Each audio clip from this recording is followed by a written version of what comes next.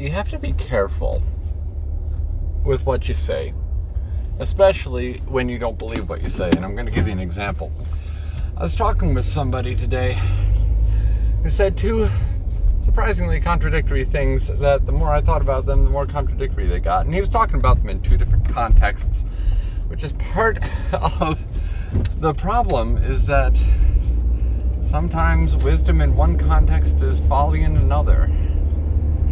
You know, it's like saying too much is better than too little, or too little is better than too much. Which one's true? Well, it depends on what your situation is. But he said, I firmly believe that your destiny is in your own hands.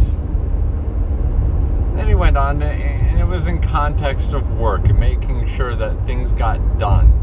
He said, you have the ability to reach out to somebody and to ask for clarification, to set things in motion, to get things started. Like, okay, yeah, that's very true. You know, you can't blame or claim somebody else's accomplishments in that area. You have control over the things that happen to you to a great degree. But then I also said, well, we started talking about, you know, what's the job you really want? And I said, you know, being a facilities maintenance guy isn't really my dream job. He said, yeah, the dream job. It's always a stone's throw away, but it's always a little farther than you can throw the stone. And I didn't call him on it then, but that's entirely contrary to what he had just said about having control over your own destiny. You gotta think about these things. You can't just say what's helpful to you at the time. If you're trying to encourage somebody, you gotta encourage them. If you're going to discourage somebody, don't encourage them at the same time. Maybe redirect somebody. But here's how that was really horrible advice. Because it basically said that no matter how hard you try, you'll never actually get it. Excuse me? What's this about having control over my own destiny? Which one of these two do you believe? That you have control over what happens to you, or that you don't? That you can try hard enough, that you can put in the hours, the effort, the expertise, and accomplish what you're really aiming for, or not? So you can't really have both things be true.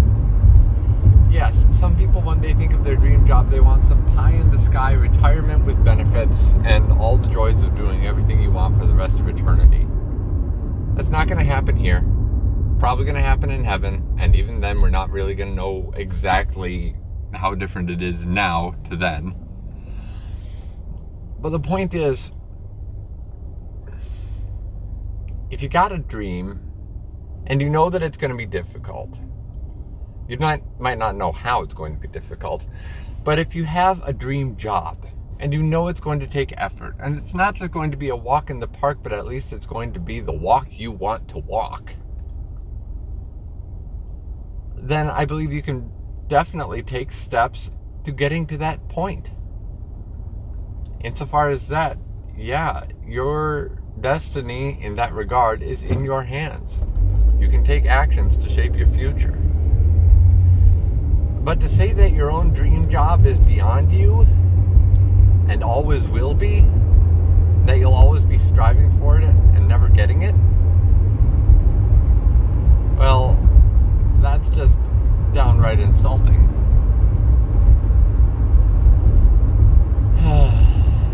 Don't try to pick someone up by putting them down. Don't try to put someone down by picking them up. And for pity's sake, be consistent in what you say to other people. They're going to call you on hypocrisy. Once your words are out there, you're in for a penny, in for a pound. If you said, oh yeah, you absolutely have control over your life, and then say, yeah, but you'll never get that far, well, that's a lot of BS on you. It's Chris Schallert, Idea Engine.